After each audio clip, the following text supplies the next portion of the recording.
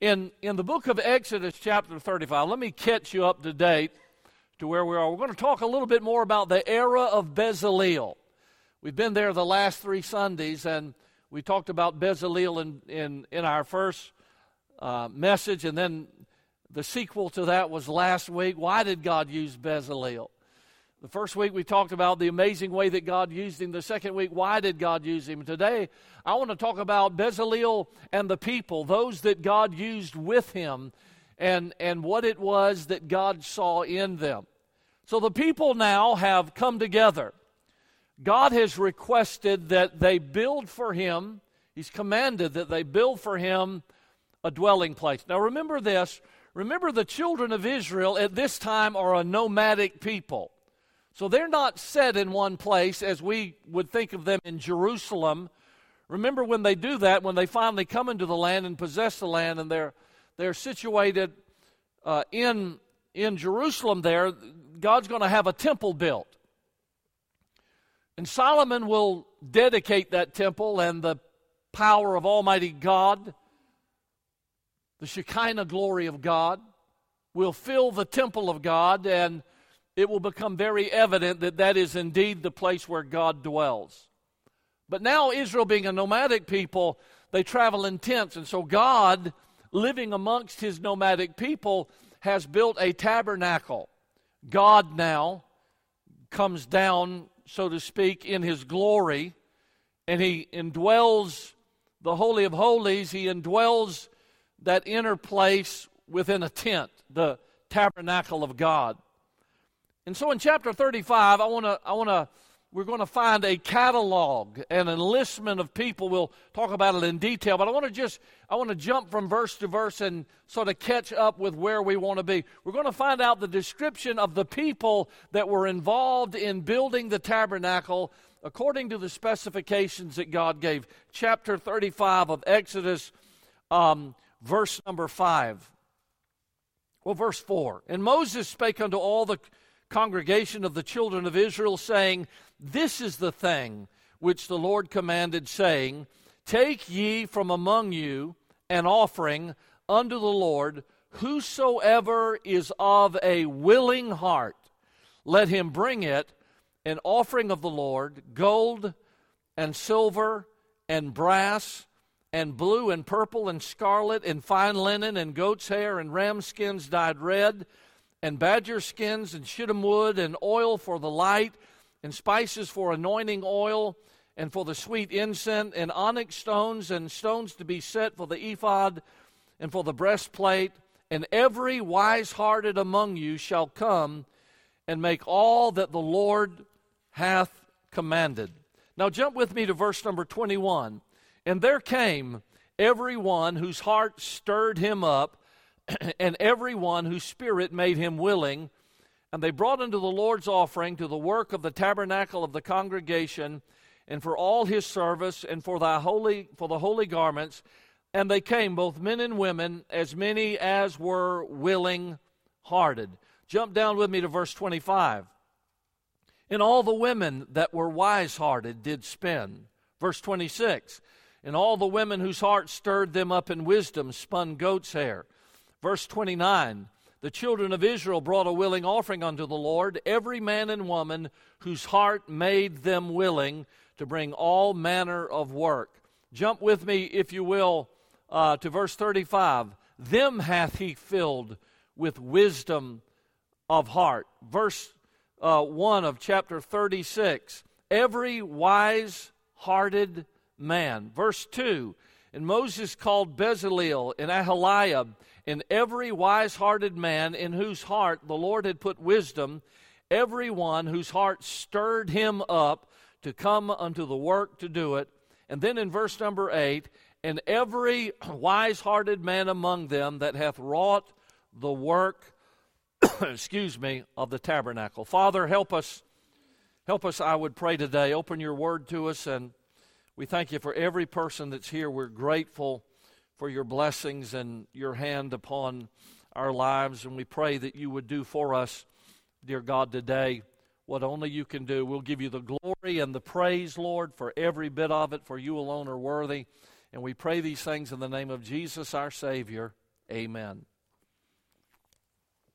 In 1700, the British Navy consisted of 270 ships, and over the next 90 years, they would almost double that number. They were expanding. Their navy was on the grow. Their desire to dominate the seas is so evidenced by the fact that during the next 12 years, they almost doubled again to 950 ships in 1805.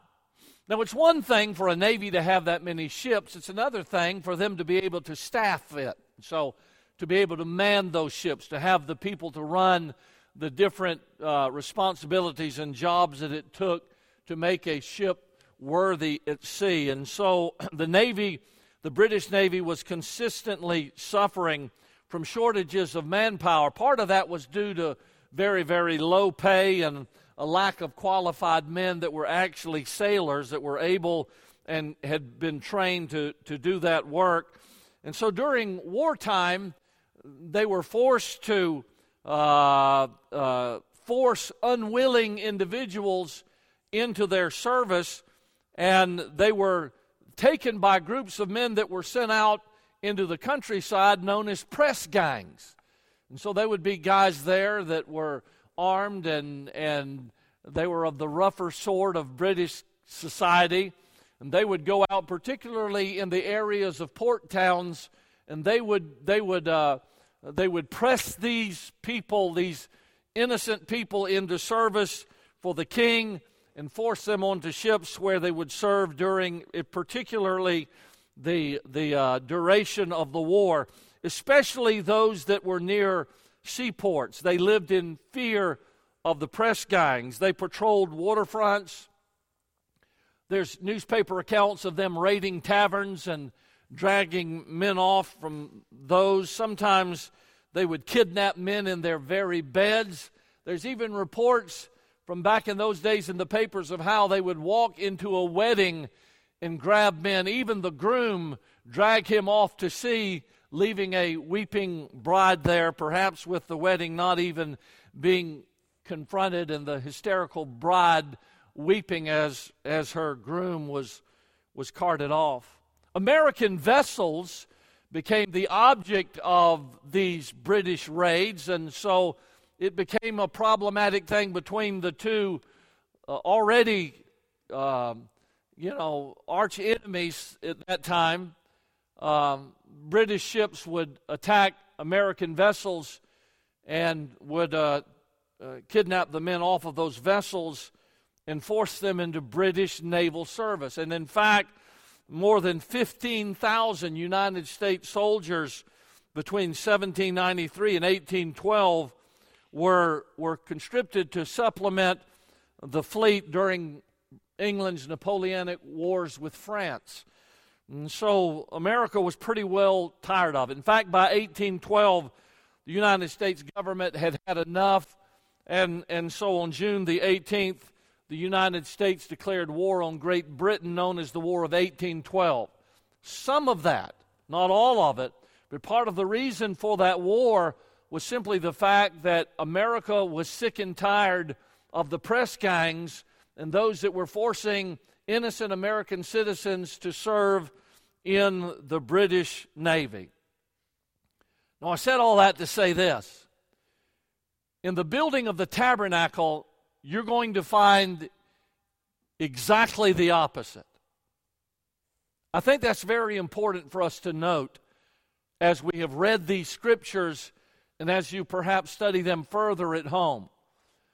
There is no conscripting, there's no drafting. During what we have read, you can find that there were no press gang tactics involved. In fact, there was but one short meeting, one very short meeting, where Moses just simply gathers the people, reads to them the commandments of God and what God has requested that they build. There were no resolutions. There were no great speeches. There were no exciting appeals.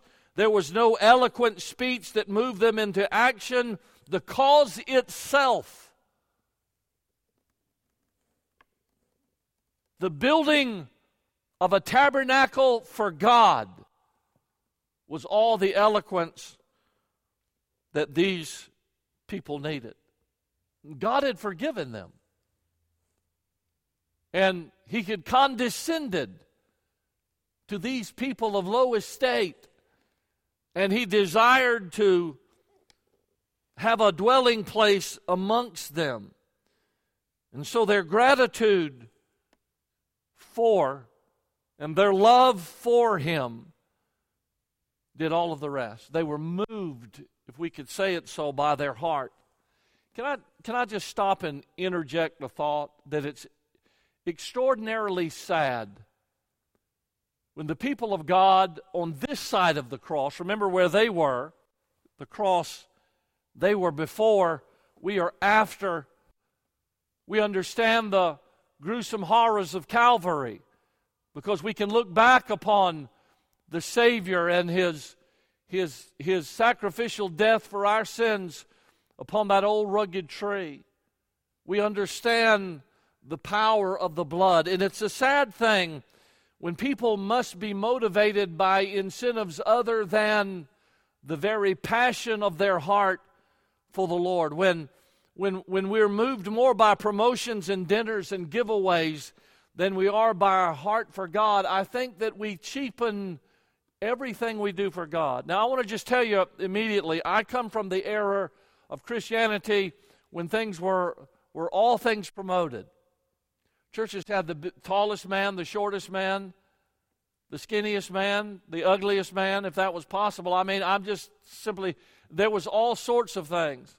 We put on carnivals and festivals, and we had all sorts, and there's nothing wrong with having some fun things for a church to do, but when the giveaway is the only thing that gets you to bring people to church, when it's just simply we're trying to do bigger and better and outdo ourselves, and the only way we can ever move people to do anything for God is by waving an incentive in front of their face, what does that say to us about our heart for God? And so there were no incentives. There were no promised rewards or plaques commemorating their labor. Nobody was going to put a brass tag with their name engraved on it if they were to donate or give so much. It was simply not wrapped up in ego. It was not wrapped up in incentives. God said, I want a house.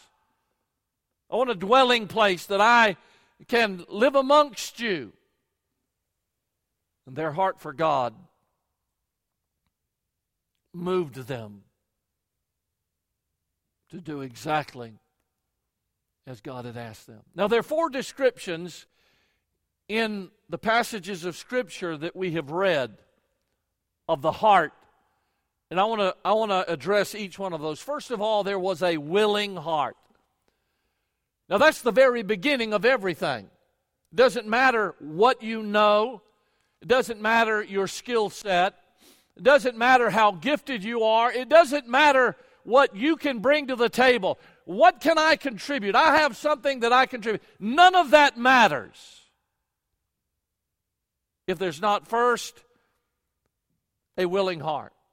So what we have basically set in front of us as we read these chapters from chapter 31 on over, what we have here basically is a catalog of contributions that were given toward the erection of the tabernacle in the wilderness. And over and over and over and over again, it emphasizes the purely spontaneous and voluntary nature of the gifts that were brought. Now I want you to think with me for a moment, okay? Remember where we are. Remember who we're dealing with. Who are we talking about? We're talking about the great lawgiver, Moses. And I want to remind you that the 10 Commandments were not 10 suggestions. They were 10 commandments. God commanded man, do not, do not, do not, do not, do not. He specifically ordered how we were to live and what we were to do. And so it's very, very clear there, the things that were given by God.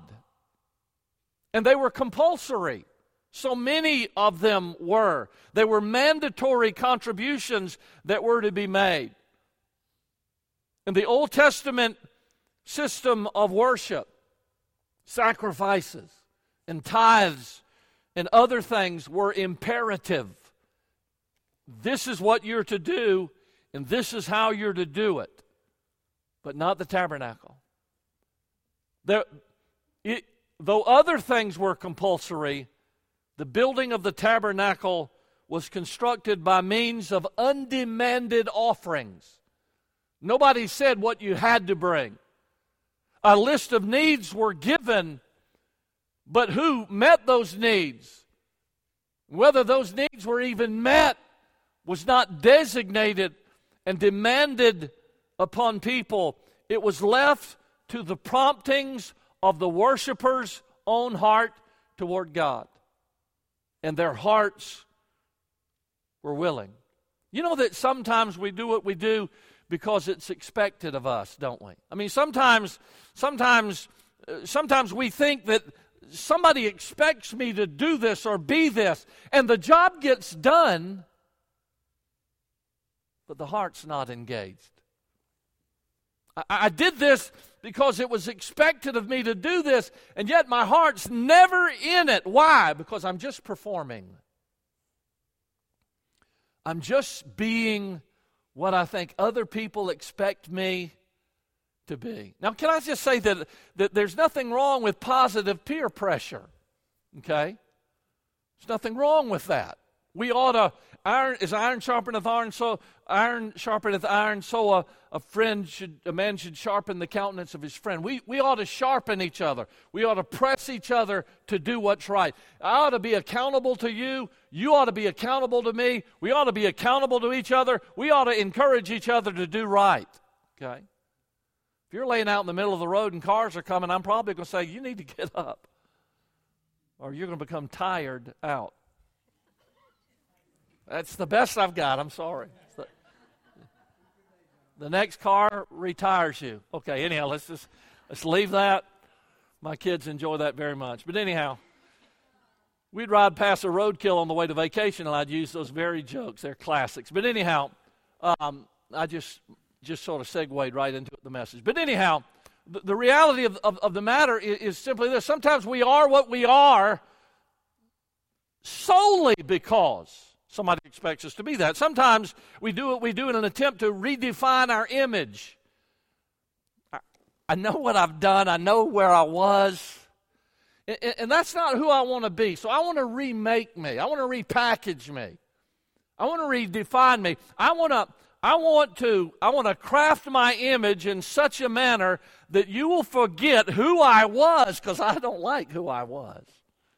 So I'm doing this so that you will notice that I am a new person. Sometimes we do what we do out of habit. Now I want you to hear me. Good habits are good. That's why they're called good.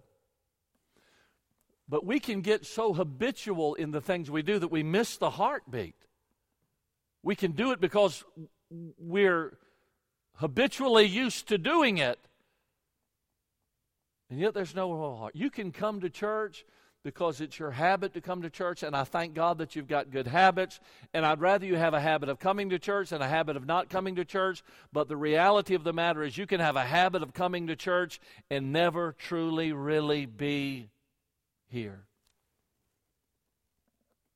You can sing the songs. You can shake hands on the way out. You can smile at people and never really have your heart alive and tuned to what's going on in the house of God. What these people did that we've read about was a spontaneous surrender of precious things, not because somebody demanded that they do that, not because somebody expected them to do that, not because they were trying to prove something, simply because that's how their heart led them. I'm going to give because I want to give, because I love to give. And you know what they found out? They found out in the long run that that the blessing really does come from giving. It is more blessed to give than to receive. Alexander Maclaren, I love his writings. Maclaren said this. He said, "There are no pressed men in Christ, on board Christ's ships. None but volunteers make up his army." Such a great statement. There are no pressed men. He's not forcing anybody. In fact, the reality of the matter is simply this. As you read your Bible, you come under the understanding that we are to give out of a heart that is at first willing. That's the only way He accepts it from us. A cheerful giver, it's called in the New Testament. And so, if you read the Scripture, you'll find out that they got so much stuff brought in that it was piled in heaps. And they had to come and say to Moses, "Tell the people to stop. We not only have enough, we have more than enough." Not only enough, it's running over. We've got more than we could ever use. Did you know this? Did you know that the work of God, that the church of God, listen, that there will never be a shortage in God's work if we just obey Him. Everything the church is supposed to do, everything in the kingdom of God that must be done, God is great enough, God has enough. If God's people are just willing, we can accomplish and do anything that God would have us do. So there's a willing heart. First of all, step number one, if I'm going to do anything for God, I must at first have a heart that desires to do that thing for God. The desire always precedes the discipline. And the discipline always precedes the delight. There's desire, there's discipline, there's delight. And in order for me to accomplish anything for God, the first thing that has to come in my life is I have to have a heart. I have to have a willing heart to serve the Lord. Second thing is a wise heart. Now, when the Bible says they were wise-hearted, what does that mean? Now, we know, again, it's not talking about the blood pump. It's talking about that inner man. So when it's talking about a wise-hearted man, what's it talking? It's not talking about intellect. It's talking about somebody that's sitting there that's got a great amount of book knowledge. Can I just tell you this? The most useless people in all the world sometimes are people that know better. When Jesus was talking to His disciples, He said, if you know after He had washed their feet, remember, in the Gospel of John, He said this to them, if you know these things, happy are ye. He doesn't end there. If you do them. If you know these things, happy are ye if you do them. I mean, if you know everything that's right and everything that should be, if you've got all the knowledge in all the world to do everything that's needed to do, and yet you never act upon that knowledge, it does no good whatsoever. If you know these things, happy are ye if you do them. Now, where did they get the wisdom, the knowledge, the understanding of how to get things done for God? Well, the Bible tells us exactly in the book of James where it comes from. James chapter 1, verse 5, if any man lacks wisdom, let him ask of God that giveth to all men liberally and upbraideth not. You need wisdom, God will give it to you. If you need wisdom, God will give it to you. I cannot tell you the times in my early ministry when I was a young man, before I had faced a lot of different situations and something would arise and I would have no idea what to do, and I'd get on my face and I would literally quote this verse out loud and claim God's help and God's wisdom and how that God got me through things simply because I came to the source of wisdom, who is God Himself. Listen, we can't teach God anything. There's nothing that God ever needs to even learn about. God knows everything about everything. So when we need wisdom on how to deal with a situation, God exactly knows how we're to deal with the situation. So we must come to Him if we lack wisdom. And James chapter 3 teaches us about what kind of wisdom it is. It says, for the wisdom that is from above is at first pure, peaceable, gentle, easy to be entreated, full of mercy, good fruits without partiality and without hypocrisy. He says this, I'm not talking to you about the wisdom you'll find in a library shelf or sitting in a university classroom where the professor has educated himself downward so much that he doesn't even believe in the existence of a holy God. In the beginning, God created the heaven and the earth. And yet somebody stands up with a doctor's degree behind his name, and he's actually teaching the history of the world, and he doesn't even know that God created the earth. And they throw around billions of years. They just chunk it. See that stalagmite right there in this cave? That's 7 billion years old. Really? Man, you're an old guy. How long have you been hanging around to know how old that? It's ridiculous. Grown men that think that somehow we evolved from a lower form of life. And it's not really the monkey, it's the tadpole that came from the Big Bang. And what caused the Big Bang? Well, I don't know. Well, wait, no, it's a Big Bang. Something caused the Big Bang. What caused the Big Bang? I don't know. Well, why don't you just keep going in reverse and you'll bump into God somewhere back there, because in the beginning, God. In the beginning, God. The reality of the matter is it's not talking about that. We talk about world history and we ignore the flood. It's the most catastrophic event in the history of the world. And yet I'm just simply saying, he said, that's not the kind of knowledge that I'm talking about. Now, these were people who had a heart that was wise enough to give back to God what God had given them. Wise-hearted. I have been blessed by God. You know what God has done for you? You may not know what it is yet, even. God's gifted you. You have a gift. You got a gift. Let's go backwards in time, okay? Johnson High School, Savannah, Georgia.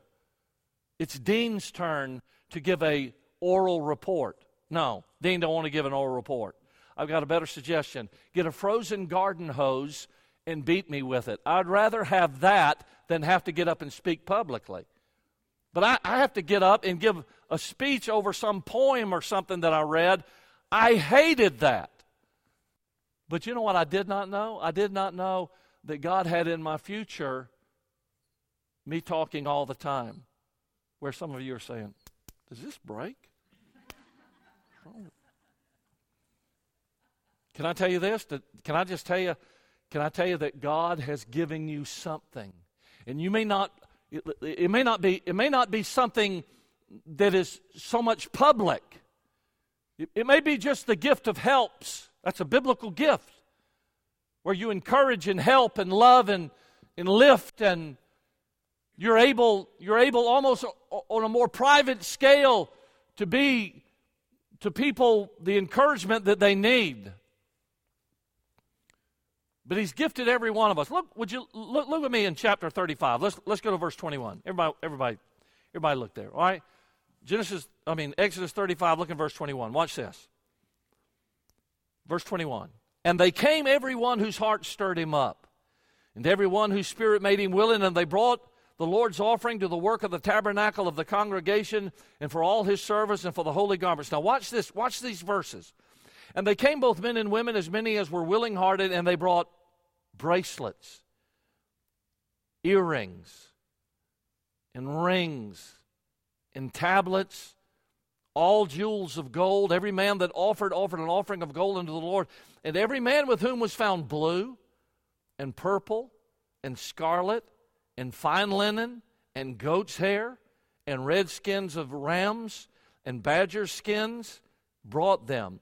Every one did offer an offering of silver and brass. They brought the Lord's offering, and every man with whom was found shittim wood for any work of service brought it. Now watch verse 27. And the rulers brought onyx stones, and stones to be set for the ephod, and for the breastplate, and spice, and oil for the light, and for the anointing oil, and for the sweet incense. Now, I want you to think with me for a moment. Because in that listing, in that catalog, there's a bunch of different stuff. Okay? If I call Sean Ayers up here and said, Sean, I got two things to offer you today, but you only get to choose one, okay? Sean, I'm going to give you the largest chunk of gold ever excavated in the northwestern segment of the United States of America. Its value has not yet been determined, but it's this incredible chunk of gold. Or I have for you here several layers of red-dyed badger skins. What do you think Sean might choose? Or perhaps you could trade the badger skins in for some goat hides. That would be nice. Do you want the gold, the red-dyed badger skins, or the goat hide? Sean's going to take the gold. You know why? Because in our eyes, it has more value than the badger skin. How many of you are actually into collecting badger skins? Okay, nobody here. All right, so, they don't have this thing. Okay, you can, listen, if you're into, I had a friend send me something the other day and said, if you're interested in precious metals, contact me. People collect precious metals. But Scott, I don't know anybody that is having a website collecting badger skins. Because we put more value in the gold. But here's the deal. It's the wealthy people, the rulers. They brought the onyx stones. The rulers, they were the stones to be set in the ephod. They're the ones that brought that. Why? Because they could afford it. Some people, all they could give was goat skins that would be placed over the tabernacle to keep the moisture out. But it was as valuable in the eyes of God as was the gold and the silver and the stones that other people brought. What are you saying? It's just, what I'm saying is, we're not expected to give what we don't have. We're expected to give only the things that God has blessed us with. We give in return to Him, and they were wise enough to give that. And from gold and silver down to brass and badger skins, nothing was too good or rich. Nothing was too poor or insignificant. Everybody's gift is needed, and everybody has a place that was equally as necessary. From the stones of the ephod to the coarse goat skin that was flung over the roof to keep the moisture out, it was all consecrated equally. It was all precious equally. It was all given with the same Spirit. You remember the story of the widow who gave her mite? And it says, Jesus looked and He said, they're given a lot. And there was nothing wrong with what they were giving. He's not belittling them. But what determined what He said was what was left over. They've given a lot, but they still have a lot. What she gave, she has nothing left. They used to say in football, leave it all on the field. Don't bring anything back to the locker room with you. When you come back to this locker room after this game, you make sure that every single thing you have is left on that field. In other words, give it your all. But she, Jesus said, of her penury, hath cast in all the living that she had. McLaren said this. Let me read this. I want you to think now. I want you to let this soak in for a minute. Then we're going to go to another point. I want you to let this soak in for a moment. I want you to think about this. He who gives much, let me say it again. Start over. He gives much who gives all, though his all be little. He gives little who gives part, though his part be much. See, Jesus knows what we have and what He's looking for. He's looking for somebody who has a willing heart and a heart wise enough to give back to Him. What's God blessed you with? Use it for God's glory. Third thing is a ready heart. Now, if you read that phrase where it says their heart stirred them up, if you'll study that, it literally means to lift or to raise up. So if my heart stirs me up, what that is teaching me is that I can't remain seated. If what God has requested stirs me, I can't be idle. I can't be sedentary. I have to get up. Why do you got to get up? Because I got to. I can't just sit here. There's a need. God's presented to me what He wants from me. So I can't just sit down in my Christian life. I've got to get up. It lifts me. It stirs me. It moves me. It raises me up and puts me in action. It makes me active in the work of God. And so everybody whose heart stirred them up, they gave the raw material. Some did, and others worked with what they brought. I like the reality that before we give anything, we must first give ourselves. It said of the churches in Macedonia in 2 Corinthians 8:5, and this they did, not as we hoped, but first gave of their own self unto the Lord and unto us by the will of God. I think of some of the women here, as we read through the Scripture, they didn't have a lot to give, but you know what it said they did? They spun. They took the goat's hair and the badger skin, and they used their ability to sew, and they made garments and coverings. They had no jewels to bring, but they had 10 fingers on their hand.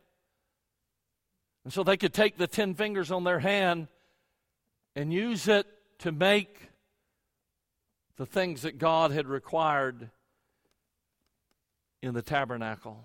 Some undertook the rougher of the jobs of spinning the coarse black goat's hair that was to be made for that heavy, very heavy covering of the roof of the tabernacle. It wasn't easy. And then finally, at the end of everything that had been brought, guess who's mentioned? The rulers. Why last? Not because they were last in God's eyes, but God is inverting how we look at them. We would say, dude, did you see the stones that they brought? My word. We'd put all the emphasis on wealth. God puts all the emphasis on willingness. And God is teaching us that the person that spun the coarse goat's hair was as important as the person who brought and the person who set the stones in the ephod. In the eyes of Almighty God. My friend that visited us last Sunday, Grant Goodbread, dear friend from the Brunswick area. I've known his family for years. He stood over here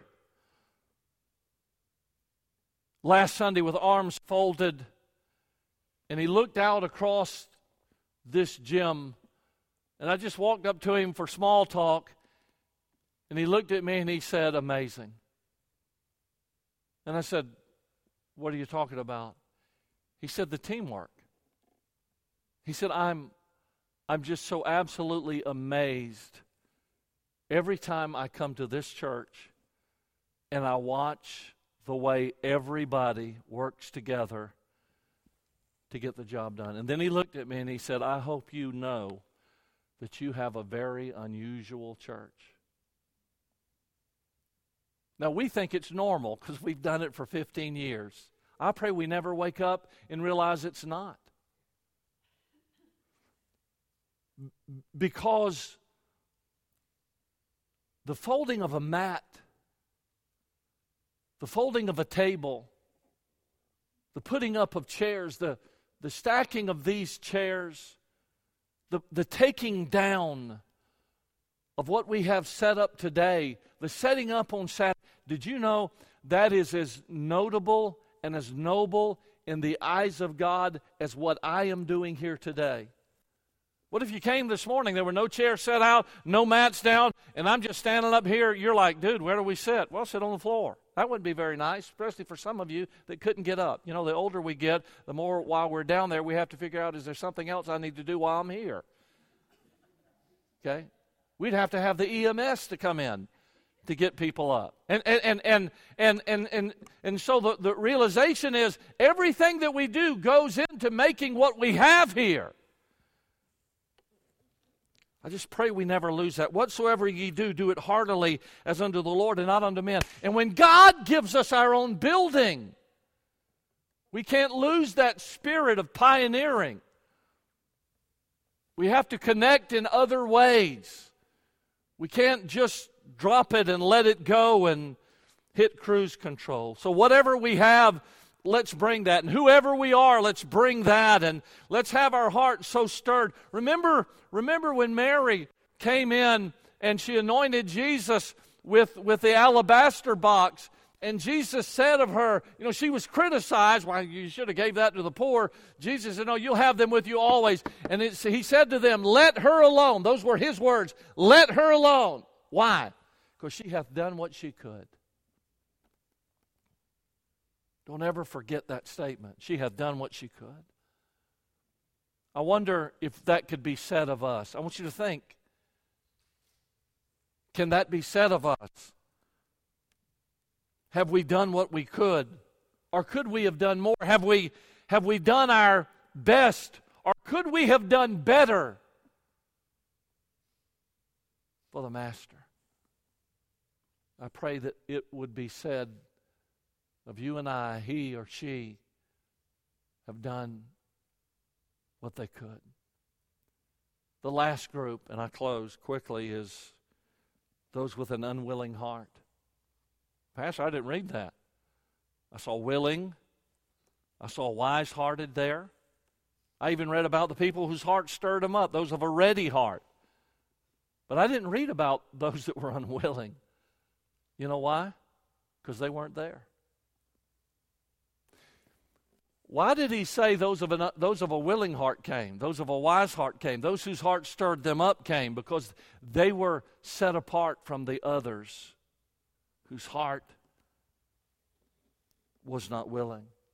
If you look in chapter 39, when you get home, you're going to read this phrase, they made, they wrought, they made.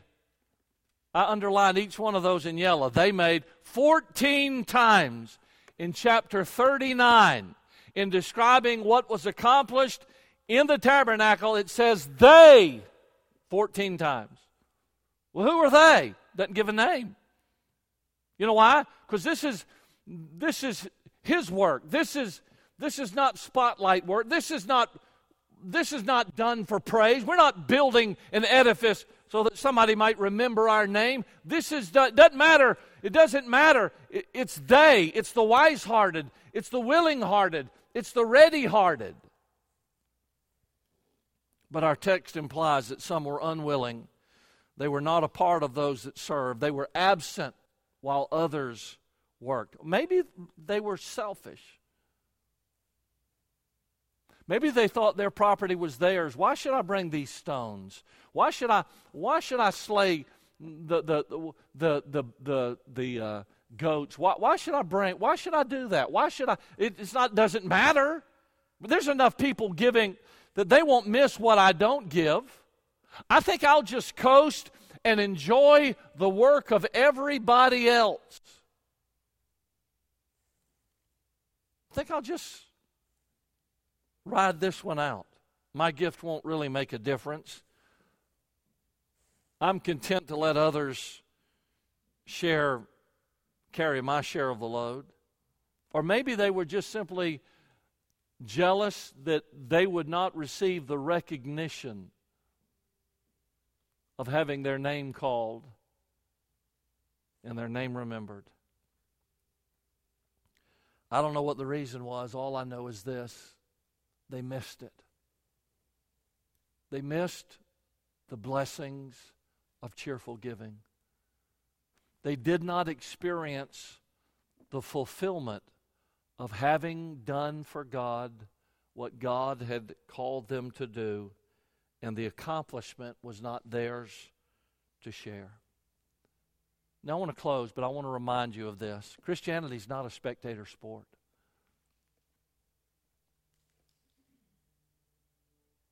We don't sit up in the stands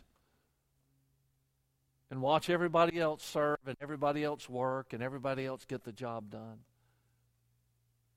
We're not spectators. We're on the field. Look at me. We're on the field.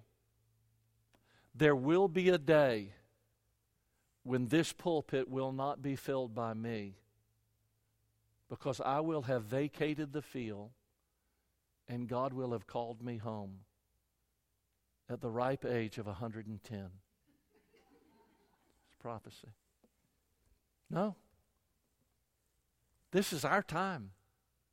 This is our field. This is our moment. This is our opportunity. Whatever mark you're going to make, whoever you're going to reach, whatever you're going to do for God, however you're going to serve Him, this is our time. My pastor's gone. The men that I traveled as a young man from state to state sometimes to sit and listen to them give the Word of God, those guys, they're all in heaven now. They wrote the books. They wrote the commentaries. They led the meetings. They're gone. This is our time. And we have to do our best if we're going to hear, "Well done, thou good and faithful servant." A willing heart, a wise heart, and a heart who stirs us up to do what we're supposed to do for His glory. Let's bow our heads. Could we do that? Heads bowed and eyes closed. I want to remind you that we're going to give an account to the Lord one day. We're going to stand before God and give an account.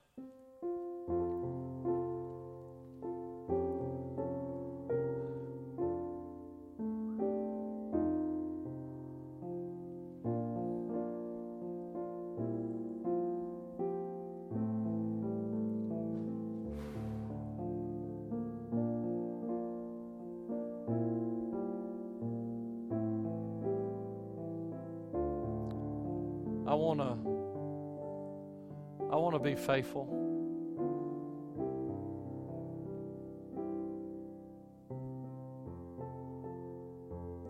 This is no time to quit. No time to grow weary in well-doing, because He's promised we'll reap in due season if we faint not. It's no time to faint. It's no time to drop out. No time to go on vacation from God. This is the time to give it our all. This is our time. If you're here today and you don't know Christ as your Savior, I pray that you'll let us take a Bible and show you how you can know that before you leave here today. Our Father, we thank You for the joy of serving You. The fact that You have a place of service for each one of us, and that You have gifted us to some degree. Whatever that degree is, You've gifted us.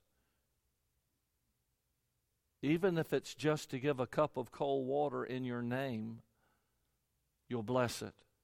Oh God, help us not to miss the blessings, to get so wrapped up in the self-life that we miss the joy of a willing heart, a wise heart, a heart stirred up